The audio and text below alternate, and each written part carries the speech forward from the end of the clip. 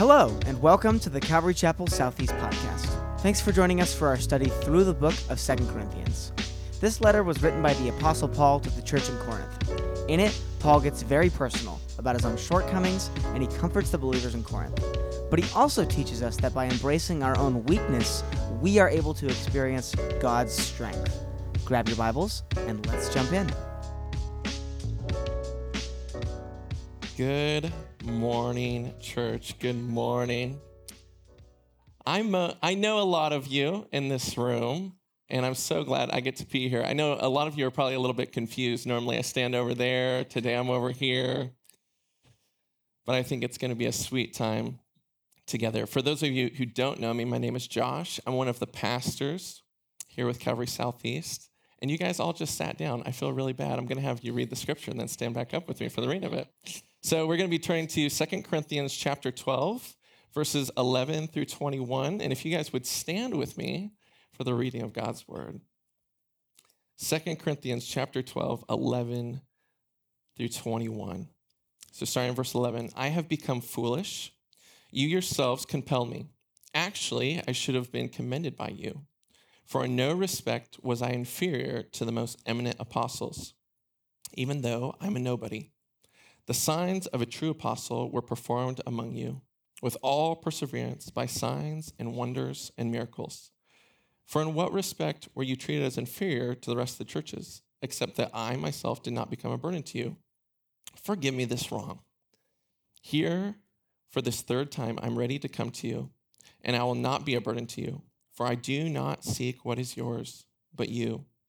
For children are not responsible to save up for their parents, but parents for their children. I will most gladly spend and be expended for your souls. If I love you more, am I to be loved less? But be that as it may, I did not burden you myself. Nevertheless, crafty fellow that I am, I took you in by deceit. Certainly I have not taken advantage of you, though any of whom I have sent to you, have I? I urged Titus to go, and I sent the brother with him. Titus did not take advantage of you, did he? Did we not conduct ourselves in the same spirit and walk in the same steps? All this time, you've been thinking that we are defending ourselves to you. Actually, it is in the sight of God that we have been speaking in Christ, and all for your upbuilding, beloved.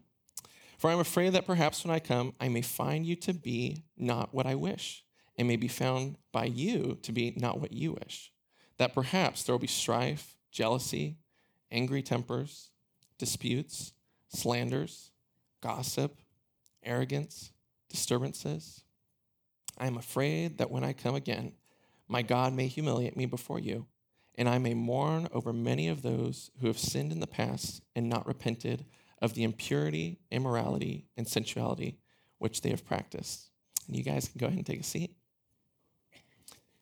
So just a little bit about myself this morning. I was born in Oregon. I've lived here my whole life. My wife and I, my beautiful wife down here, have been married for 7 years. 6 of those years have been spent here with you all. And we've had 3 children since moving to Portland and have another one due next month, which we are very excited for. See, there we go. Thank you. Honestly, you shouldn't be clapping for me. Clap for Danae. That's what it really comes down to. So I came to know Jesus when I was 16 years old. I grew up in a Christian household, but for my childhood, it was kind of this back and forth thing for me. Went through a season of rebellion, came to know him, like I said, as a teenager. But I think I had another type of grace experience when I was 22. At that time, I was at the end of my rope and had some type of nervous breakdown. And in that moment of my brokenness, I met the beauty of God's grace in a new way. And I've continued on that journey ever since. That being said, I'm a broken young man, and I'm aware of my own shortcomings. And when I spoke with Pastor Ryan a few months ago about sharing with you all, I saw this as an opportunity to care for the church in a different way. And I'm glad I get to do this today. Somebody asked a while back when there was like one of the family meetings, like, why doesn't Josh ever talk? Well, I've taught a few times on Wednesdays, but maybe today you'll realize why they haven't let me talk. So we'll figure it out. Here we go. So I want to share a story about myself and my wife. When we first got married, we were living in Cannon Beach, and Loved our time there. How many of you are Cannon Beach goers? Yeah, enjoy your time. That's the place that we go to as a family pretty often. So we were living in Cannon Beach, and early on in marriage, I was working 2 jobs. Danae was finishing up school, so our schedules were fairly busy. And so whenever we could, we would try to reconnect and spend time together. So I got off work, she got out of class, and we decided we were going to drive up to one of the viewpoints and just spend some time looking out over the ocean, the beautiful ocean air, the night sky. So we're up there hanging out and having our reconnection time, and all of a sudden, we see a flashlight in the distance walking towards our vehicle, which is, it's kind of etiquette to not walk towards somebody else's car and stuff, just, when you're hanging out. So anyways, so we're hanging out, this guy starts walking towards us with a flashlight, and he hollers at me. He's like, "Hey, Jeff, is that you?" And I'm like, "No, Jeff, here, sorry, man." He's like, "Do you know Jeff?" I was like, "Also don't know Jeff." And he's like, "Well, my car broke down, and I'm trying to get down to Manzanita, where I live. And we're in Cannon Beach, about 14 miles. I'm like, "Sorry, I don't know, Jeff. I'm not going down to Manzanita, and I hope everything works out. Have a good night." And he's like walking up the highway, 10 o'clock at night. And so I look at Danae, I look at him, I look at Danae, I look at him. And for me, I'll preface this, picking up hitchhikers was like practically a hobby I had before Danae and I got married. We lived 11 hours apart when we were dating, and I would pick up hitchhikers on I-5 to have somebody basically to talk to on the drive. So here we are, not recommending it. So here we are, and I look at Danae, I was like, we gotta give this guy a ride. And either it was the Holy Spirit speaking to me or just my stupidity. And she's like, okay. So she's pretty hesitant. I go, "Okay, guy, we'll give you a ride down to Manzanita, and you'll just have to ride in the bed of the pickup, and we'll drive down." He's like, "Oh, thank you so much." So he climbs in the bed of the pickup, and we're driving down the road, and all of a sudden, I don't know if you guys have experienced this on the coast, but just coastal downpour. It's dumping. He's in the bed of the truck. I look at Danae, I look at him, I look at Danae. We're back here. And so all of a sudden, I go, "Danae, we gotta let him sit in the truck." And she's like, "Okay, trophy wife." And so there's these small seats behind the passenger and driver's seat. I go, "Okay, you'll have to sit in one of these seats. We'll put him in the passenger seat. I'll keep an eye on him. It's all gonna work out great." Pull over, it's dumping rain. I holler out the window, "Hey, friend, you go and climb up in the cab." And he's like, "Oh, thank you." So he climbs up in the cab with us. He's soaked. We're driving down the road. And I'm just making small talk with him. "Hey, where are you from? What kind of stuff do you enjoy doing? What are your hobbies? Yada, yada, yada, yada, yada." All of a sudden, he gets very quiet. And he looks at me. And he goes, "I have to be honest with you. I don't really have any hobbies or anything because I just got out of prison." At this moment, I look in the rearview mirror, and Danae's eyes are the size of grapefruit. And I didn't pull a classic, "So are you in for it?" Like, I just played it cool, and I'm like, "Oh, okay." So, still kind of continue on the small talk. Well, all of a sudden, the Lord just put on my heart that this guy just needed to be ministered to. I could actually tell he was pretty down. So we're having this conversation, and I just brought up to him a little bit of my own story. And I was like, "The Lord has worked in my life and ministered to me. And I think of this scripture often. If anyone is in Christ, they're a new creation. The old things have passed away, and behold, all things have become new." And that's in 2 Corinthians. And so we drive down to Manzanita, and he gets out of the car. I wish him well. We part ways. I have not seen him since. Hopefully, we'll see him in eternity.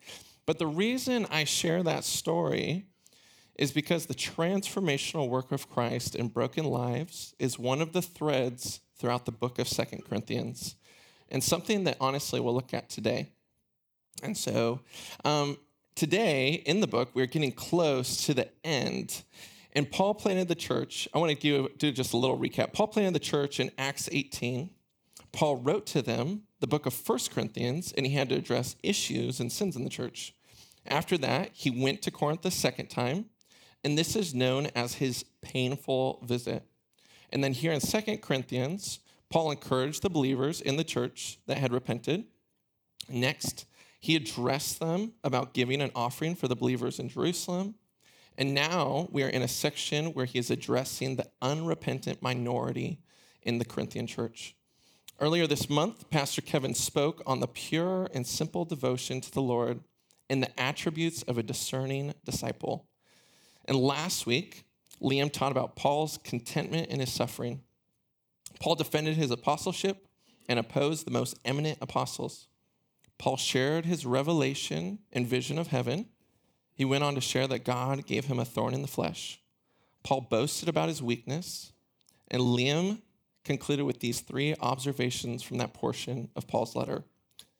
A true disciple is content with suffering. A true disciple is content with humility. A true disciple is content with weakness. And honestly, guys, didn't Liam and Kevin do such a great job this last month? We can give them a hand. Kevin's in here. Liam's in here. We can give them a hand. So like I said, in today's passage, Paul is addressing a group of believers in the church who are still unrepentant. So let's dive into the passage, starting in verse 11. And Paul says, I have become foolish. You yourselves compelled me. Actually, I should have been commended by you, for in no respect was I inferior to the most eminent apostles, even though I am a nobody. So why did Paul say, I have become foolish, and you yourselves compelled me? He was speaking of his boasting and defending himself in the last few chapters. The Corinthian church forced Paul's hand, so he responded accordingly. He didn't want to spend so much time defending his ministry. He would have rather spoken of Jesus, but they were not interested in hearing about Jesus from him until he proved his credibility to them. Paul planted this church, and they were demanding that he give them letters of recommendation, which is completely ridiculous.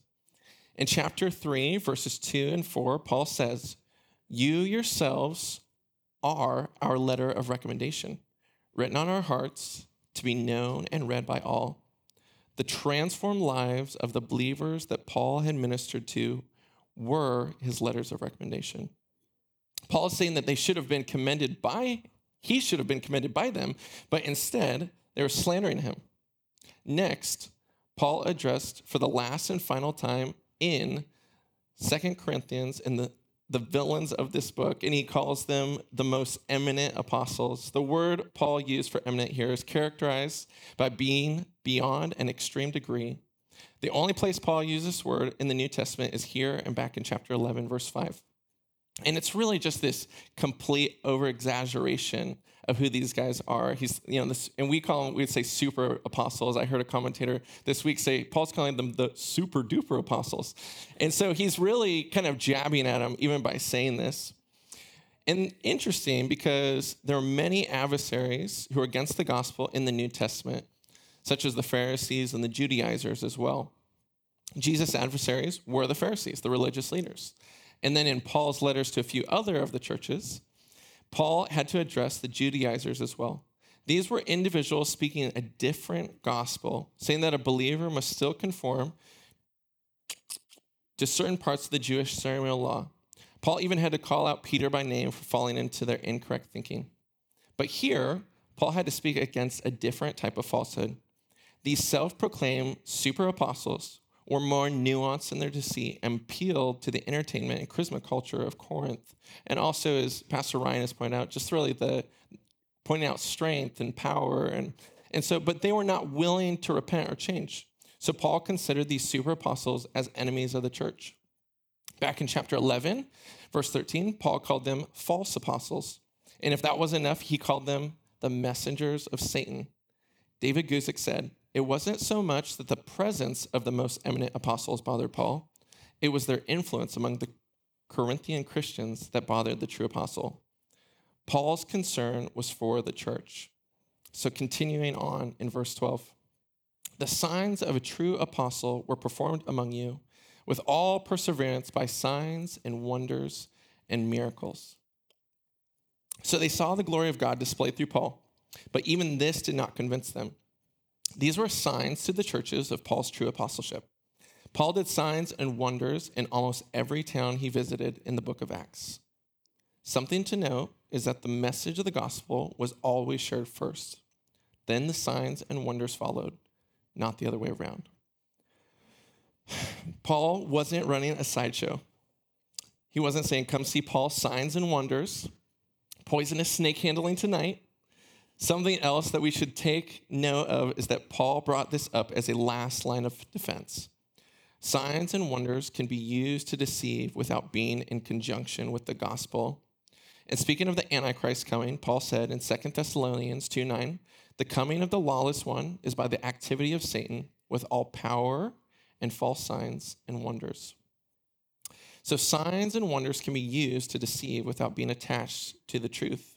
And that is why the message of the gospel must always be central in our lives. The message of the gospel was always at the center of Paul's ministry. The signs and wonders only verified the gospel message. So continue in verse 13.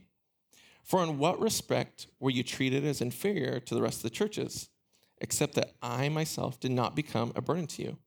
Forgive me this wrong. Here, for this third time, I am ready to come to you, and I will not be a burden to you. For I do not seek what is yours, but you. Paul, once again, is sarcastic with them, saying, sorry, I didn't burden you. And interesting, because the Corinthian culture was actually very wealthy. Paul easily could have asked for financial support from them, but he wanted them to know that he didn't have ulterior motives. Paul decided that he would not become a burden to them so that this would not become a stumbling block. Also, to counter the financial demands of the super apostles. So what was Paul truly after? Well, he says at the end of verse 14, for I do not seek what is yours, but you. The New Living Translation says it this way. I don't want what you have. I want you. And this separated Paul from the super apostles. The super apostles were after what they could get from the church. In contrast, Paul was seeking what he could give to the church. And this is a moment we should pay particular attention to. Paul instructed the church by saying, follow me as I follow Christ. And in 1 Corinthians 11, that's when he said that, the believer is not only following the words of Paul, but also the example. So here in verse 14, he is setting a pattern for the church and us today. He is saying that he is concerned about loving others well, giving to them, not taking from them. And this is the response of a healthy follower of Jesus. In health, as we receive the love of others and allow the Father to pour his love into us, we can give it away. I heard this story of a gal who did a trip. It was a tropical scuba diving trip. And by the way, I'm just going to say right now, I know nothing about scuba diving. I heard this story. I'm just going to relay it to you because I think it makes sense and I'll bring it around. But so this gal does this trip. She took like a short 3-hour class on scuba diving, and then she got paired up with somebody else. And so she's out, scuba diving, swimming around, seeing the fish, whatever else you do while you're scuba diving, having a great time.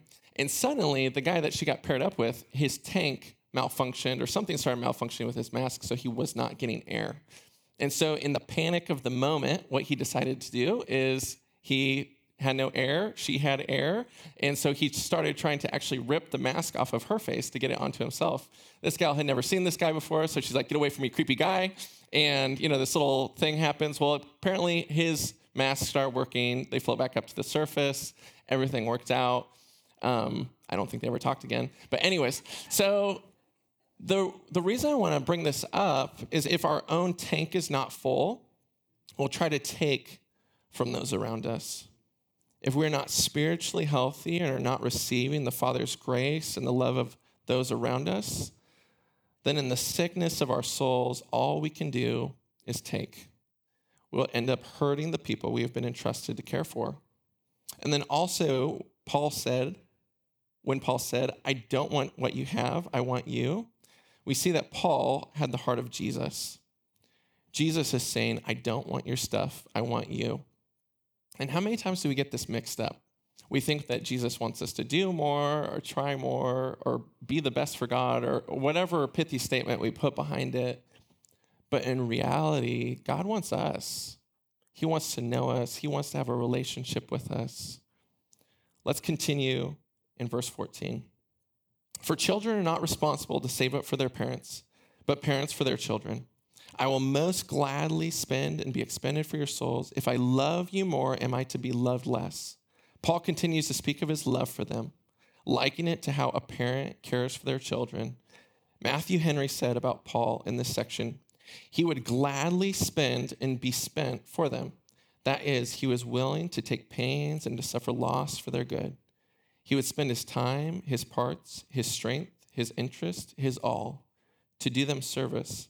Nay, so spend as to be spent, and be like a candle which consumes itself to give light to others. Paul loved them and was willing to give everything for them to see that they were built up in Christ. He says he is glad to be spent for them. Paul loved this church and had the true heart of a minister. And at the end of verse 15, I believe we see a window into Paul's humanity when he says, if I love you more, am I to be loved less? The New Living says, it seems that the more I love you, the less you love me. At the end of Paul's ministry, when he wrote 2 Timothy, you can tell how he was writing that Paul was discouraged. And here I think we see his humanity as well. Sometimes we can think of the biblical authors, such as Paul, as sterile, like nothing affected them. But we have to be reminded that these were real people who had many of the same struggles and feelings that we have. It's as if Paul is saying, don't you see that I love you? And yet the way you respond hurts me. And feeling hurt is this healthy response when someone offends us. In the same way that physical pain is a signal that something is wrong with our body and needs to be addressed, emotional pain is a signal that we need to address something relationally or mentally that is out of order. How we respond to hurt will change the outcome. Bitterness exaggerates our brokenness and makes us more likely to become hurt again. So the cycle will continue unless addressed. And last week, Liam pointed out how Paul refused to become bitter. And Paul wrote in Ephesians 4:31-32, get rid of all bitterness, rage, anger, harsh words, and slander, as well as all types of evil behavior. Instead, be kind to each other, tender-hearted, forgiving one another, just as God, through Christ, has forgiven you. Experiencing the forgiveness of Christ and addressing the individuals who have caused the pain is a healthy response. Paul set an example for the Corinthians to follow by confronting those who wronged them and avoiding division caused by pain. So let's pick up in verse 16. But be that as it may, I did not burden you myself. Nevertheless, crafty fellow that I am, I took you in by deceit. Certainly, I have not taken advantage of you through any of those whom I have sent to you, have I? I urged Titus to go, and I sent the brother with him. Titus did not take advantage of you, did he? Did we not conduct ourselves in the same spirit and walk in the same steps?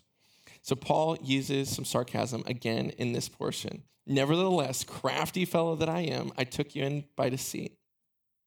And it's kind of interesting because I was listening to a commentator this week, actually, and he was saying that sometimes people actually rip this out of context and say that this is Paul basically giving permission to be dishonest for the sake of the gospel, and completely wrong interpretation of this. He's actually just using sarcasm in this moment. And then he goes on asking, where's your proof? Where's your proof that I have ulterior motives? So the individuals are saying that he has ulterior motives. What could the motives be? First, I wasn't a financial burden to you, and all the people I sent to you asked for nothing. He goes on to speak of Titus by name, and Paul says, I sent another brother with him. They also were not a burden to the Corinthian church. So what proof did they have for these accusations that Paul had ill motives? Well, the super apostles were the ones planting all the seeds of doubt about Paul, possibly saying things like, yeah, Paul is taking up a collection for the church in Jerusalem, but as soon as he gets out of town, he'll use it for himself. So why do the super apostles doubt his motives? Because they had ulterior motives themselves. If we don't have a clear conscience, we think that everyone else has the same bad motives that we do. Someone said, the ones who are the most suspicious of others are the ones we should be the most suspicious of. And this is just coming out because it's like, man, they have all this in the back of their mind, they're like, oh, we have these bad motives. So of course Paul does. Paul's after their money. It's not true. Paul loved the church. So let's continue on in verse 19. All this time, you've been thinking that we are defending ourselves to you. Actually, it is in the sight of God that we have been speaking in Christ, and all for your upbuilding, beloved. Why would Paul say this? Paul was saying, God sees my work. He knows my heart. It's almost the equivalent of being under oath. God had shined a light on Paul, and Paul had a clear conscience. He also went on to clarify that it was for the strengthening of the church. Verse 20, for I am afraid that perhaps when I come, I may find you to be not what I wish, and may be found by you to be not what you wish. Say that 10 times fast. That perhaps there will be strife, jealousy, angry tempers, disputes, slanders, gossip, arrogance, disturbances. So why would Paul say he was afraid? Well, based on the context of what he just said, he was concerned for them. He was concerned for their well-being. And what was he afraid of? Well, the New Living phrases his words this way: I won't like what I find, and you won't like my response. Then he lists out the relational tensions that were going on. And I'd like to take just a few moments to look at these. So the first one is strife, which means seeking superiority over others. And then jealousy, desiring the lifestyle or possessions of another individual. Also, as Pastor Kevin said a few weeks ago, it is better described as envy, angry tempers. I'm glad that Paul addressed this because this is truly an issue in the church. And Paul is not addressing righteous anger here. Look at the context of everything else he mentions. These individuals were self-seeking and were angry because they were not getting their way. Many times, as believers, we can justify our anger too quickly, turning ourselves into saints and justifying our actions. We compare ourselves to Jesus, flipping over the tables and say, see, Jesus got angry and expressed himself. But we must remember that Jesus was never in the flesh. Jesus was carrying out the Father's will.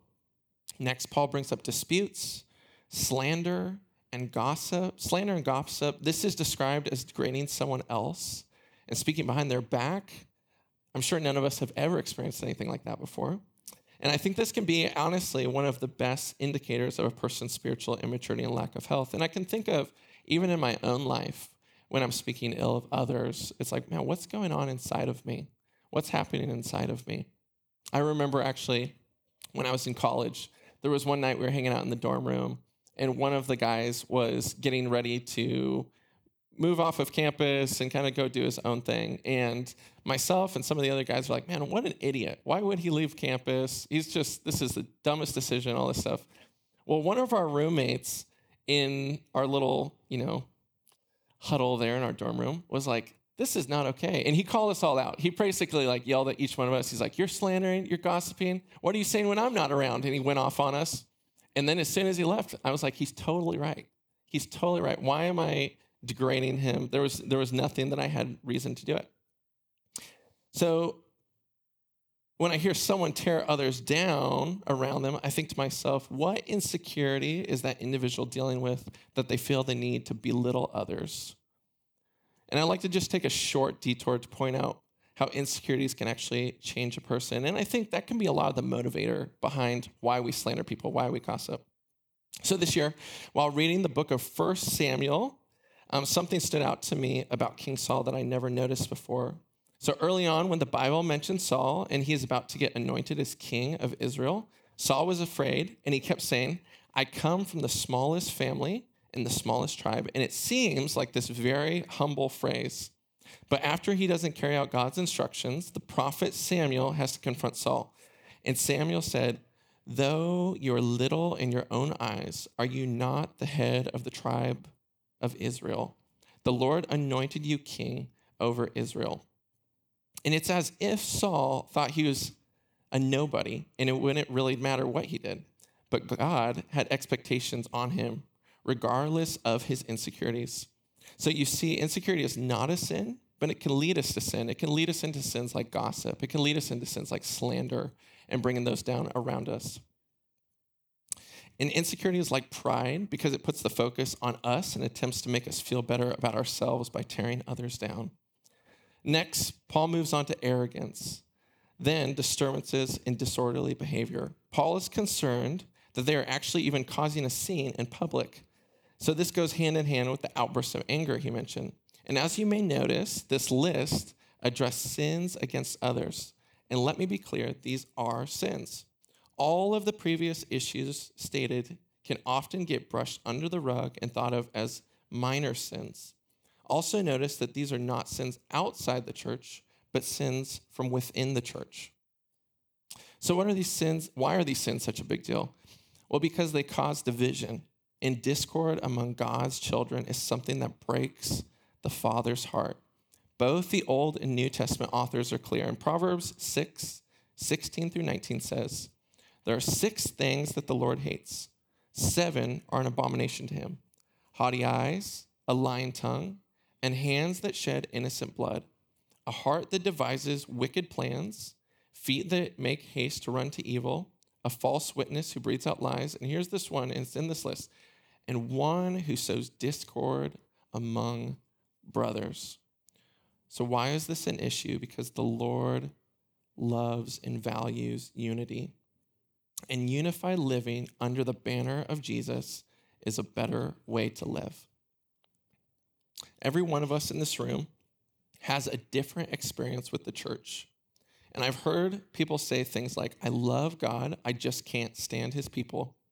It's not a question of if you'll experience hurt, it's a question of when. Phrases like church split or toxic environment can trigger painful memories. And all of these sins that Paul listed only fuel the fire that is trying to consume the body of Christ. All of these sins we just looked at are relational sins that are damaging to other individuals in the Christian community.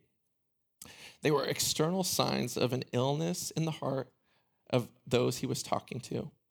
Next, Paul goes on to address sins at the individual level, also known as sins of the flesh. So let's go on to verse 21. And Paul says, I'm afraid that when I come again, my God may humiliate me before you, and I may mourn over many of those who have sinned in the past and not repented of the impurity, immorality, and sensuality which they have practiced. So why does he say he's afraid that my God may humiliate me? Because if these people are the testimony that gives him credibility, then their sinful lives are a blemish on his credentials. He turns their argument on its head. They were saying Paul was the source of his lack of credibility, but he is saying if they're unrepentant, then they are the blemish on his credibility. Paul was broken over the thought of those who may be living in habitual sin, and he says, I may mourn over many of those who have sinned in the past and not repented. This is a sign of a healthy leader. When a leader is broken over the sins of the people they lead, we know this is the heart of a shepherd. Also notice he isn't bringing up forgiven sins of the past. Notice what he says, who have sinned in the past and not repented. And this is key. Why? Because the repentant person who desires to be free from the rebellion is distinctly different from the person who celebrates their sin. There is no need to look at past sins that have already been forgiven. It is not the heart of the Father to keep going back and looking at our past sins. Paul then shines a light on the current sins of these select individuals in the church: impurity, immorality, and sensuality, which they have practiced. Corinth was this sexually charged culture, and these individuals in the church allowed these sins to creep in. Sins in the life of a believer are symptoms and outward signs of what is going on within. So what would cause a believer to sin habitually, as seen in verse 21? These individuals practiced their sins and were unrepentant. This was not a one-time thing. As I prepared and meditated on verses 20 and 21, I landed on that there are primarily 4 motivators for us as believers to be in sin and just to practice sin or habitually be in sin. And the first reason is that we believe that Christ is insufficient to meet the deepest needs or deepest desires of our lives, and we have grown to love our sin. The second reason is that we believe that God has the ability to meet our needs and satisfy our desires, but he chooses to withhold what is truly good for us. And the third reason is we convince ourselves that we are not sinning at all. This is not a problem. And the fourth reason is that when we are experiencing some form of pain from our past or whatever it may be, we try to numb the pain through self-medicating with sin. And some would call this like root issues. So I want to take just a little bit of time. I don't want to soapbox this, but at the same time, I think it needs to be addressed. Kind of what this digression looks like. And what even Paul was addressing in Corinth to some level. So here's the initial sin that is done by a believer. And I think, there we go. After we sin, if we're walking with the Spirit, we'll next experience guilt. And this is something that God places inside of us to give us orientation that we have done something wrong. Contrary to what many believe, guilt is not a bad thing. If we sense guilt when we first offend someone or when we are in rebellion toward God, this is a healthy sign that our conscience is intact and the Holy Spirit is able to speak into our lives. Many would also call this conviction. In contrast, guilt not properly dealt with is extremely unhealthy and ultimately damaging to our lives. Paul said earlier in 2 Corinthians 7, 9 through 10, "As it is, I rejoice, not because you were grieved, but because you were grieved into repenting. For you felt a godly grief, so that you suffered no loss through us. For godly grief produces a repentance that leads to salvation without regret, whereas worldly grief produces death." So what happens if we don't deal with guilt properly? Well, it leads to self-hatred. And this is really ultimately just beating ourselves up over the mistakes we made, saying, I can't believe I did this. And this really just spiraling in our own minds. Next in the digression is shame. Guilt is the inner voice that says, I've done something wrong. Shame is the inner voice that says, I am something wrong. No one could ever love me if they know who I really am. I'm unworthy of love. I've messed up. This is unforgivable. And because of the crushing weight of shame, many times we'll end up trying to self-medicate to cover up the feeling of shame by returning to sin. Author Reed Jepson said, "Sin offers itself as a friend, then becomes a fiend. What can we do about sin? It creeps silently into our lives and leads us where we do not want to go. Yet we seem powerless to drive it away." It has been said, sin will take us further than we ever want to go, keep us longer than we want to stay, and cost us more than we want to pay. I heard the story of a girl, and this will be a short story, don't worry, guys. I heard the story of a girl who was really into reptiles. I'm not into reptiles. She was into reptiles. But she got a large snake. She must have been a small woman. Got a large snake, and it's like a boa constrictor or something like that. This was her pet snake. Loved the snake, cared for the snake, fed the snake, whatever you feed snakes. And apparently they really bonded. Well, she has this pet snake, and all of a sudden they reach the point of their relationship or whatever that, or just time that she actually let the snake start sleeping in her bed. Super weird. I'm just going to say that out loud. Super weird. And so snake is sleeping in her bed. Well, all of a sudden the snake stops eating all of a sudden. And so she takes to the vet. She's like, my snake's not eating. What's going on with my beloved snake? The vet's like, have you changed anything in the snake's lifestyle? Has anything changed? She's like, no, nothing's changed. Everything's the same. She's like, okay, well, snake doesn't start eating in the next couple of weeks. Bring it back in. We'll figure this out.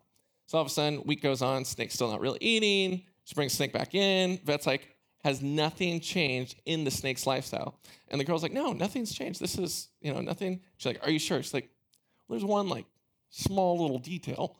And the vet's like, oh yeah, well, what is it? She's like, well, I actually let the snake start sleeping in my bed with me, and it lays along my back. And the vet goes, really? And she goes, yes. She's like, that's why the snake has stopped eating. And once again, I don't know about snakes. I heard the story. I'm just sharing with you all. Apparently, the snake was sizing the girl up, seeing if it could eat her. That's what was happening. It was trying to see if it could consume her. Reason I bring this up is in the same way, sin is not our friend. It wants to consume us. Also, let's just acknowledge, weird story. I'm just going to throw it out there. But some of us in this room are saying about our sin, I've tried to stop and I just can't. And sadly, this is the point when sin management comes in and our mantra becomes try harder, and we end up doing everything we can to hide our sin and to make it look tidy. We serve more, do more, and try harder to prove our worth to God, and it becomes a never-ending session of behavioral management 101. And without the cycle being broken, a person can come to the point of self-acceptance of sin, which eventually leads to what Paul calls the conscience being seared with a hot iron. So why do I bring this all up? Yes, maybe the group that was living in Corinth and in that church convinced themselves that their sin was not a problem and their sin was not a sin at all.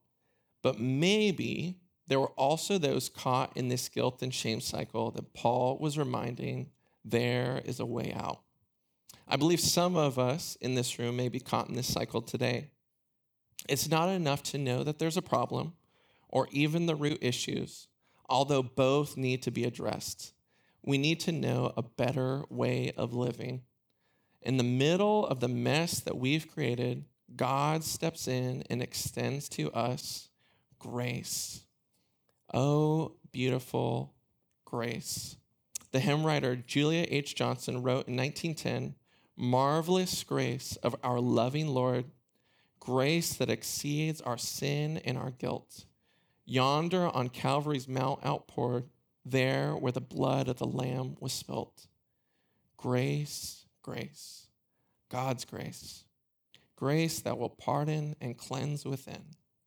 Grace, grace, God's grace. Grace that is greater than all of our sin." When grace comes in, it gives the invitation to repentance. Grace is given and repentance is offered. We just have to receive it. I was recently reading a novel entitled Beau's Cafe, and the story follows a man named Stephen who wrecked his life due to his anger caused by unresolved life issues.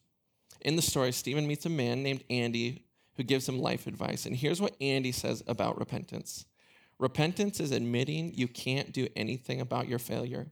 It's not just agreeing you've done something wrong. It's admitting you can't do what needs to be done to make it right. God waits and yearns for that moment with everything in him. When we accept the gift of grace and repentance, we experience freedom and restoration. Reed Jepson said, "God's truth is so wonderful. It deals with sin, breaks its power in our lives, and ultimately destroys it altogether. We are infected with the leprosy of sin, yet the great physician heals us, making our hearts as pure and white as new fallen snow. We are captured as slaves in the marketplace of sin, yet the Redeemer purchases our souls from the bondage we have known and sets us free to live for him." Paul wanted the Corinthian church to experience the freedom of Jesus. Paul wanted them to be honest about themselves. In verse 19, he said, "We stand in the sight of God." He's saying God sees everything. The light had shined on his life, and Paul had a clear conscience. He wanted the Corinthian church to let the light shine on them to expose what was there. In chapter 13, I'll give just a little sneak peek, but in chapter 13, verse 10, he says, "I am writing this to you before I come, hoping that I won't need to deal severely with you when I do come. For I want to use the authority the Lord has given me to strengthen you, not to tear you down." Paul was willing to deal with the sin in the church head on and be severe when he arrived, as we'll see more in chapter 13, but he wanted to be gentle with them. His heart was to care for them. So how does God bring healing into our lives? And I just want to point this out because I think it really just wraps up this chapter well. Through receiving the Father's love and forgiveness, through laying down our sins before him, through trusting others with our brokenness by confession, and through seeking reconciliation from others. See, Paul addressed these relational tensions, and then he also had to address the individual sin that was happening within the church. Warren Wiersbe said that sin is like cancer, and it can't live in the body of Christ. It has to be taken out. And so this is something that it's like, man, we don't want to take it lightly. We want to address this, but simultaneously realizing that God offers grace. He offers his grace to us daily. And if we're caught in sin, he offers grace to us today. So if you need to pray with someone today to address brokenness in your own life, here in just a few moments, there will be people up here on the right and the left who would love to pray with you. If this is maybe a day of confession of brokenness in your own life, this could be the time. This could be the place to do it. Thanks for listening. If you're ever in the Portland area, we would love to have you visit us for one of our services. For service times, location, or even just to learn more about the ministry of Calvary Southeast, you can visit our website at ccseportland.com. We hope you've been blessed by this week's teaching. Join us next week as we continue in our study together.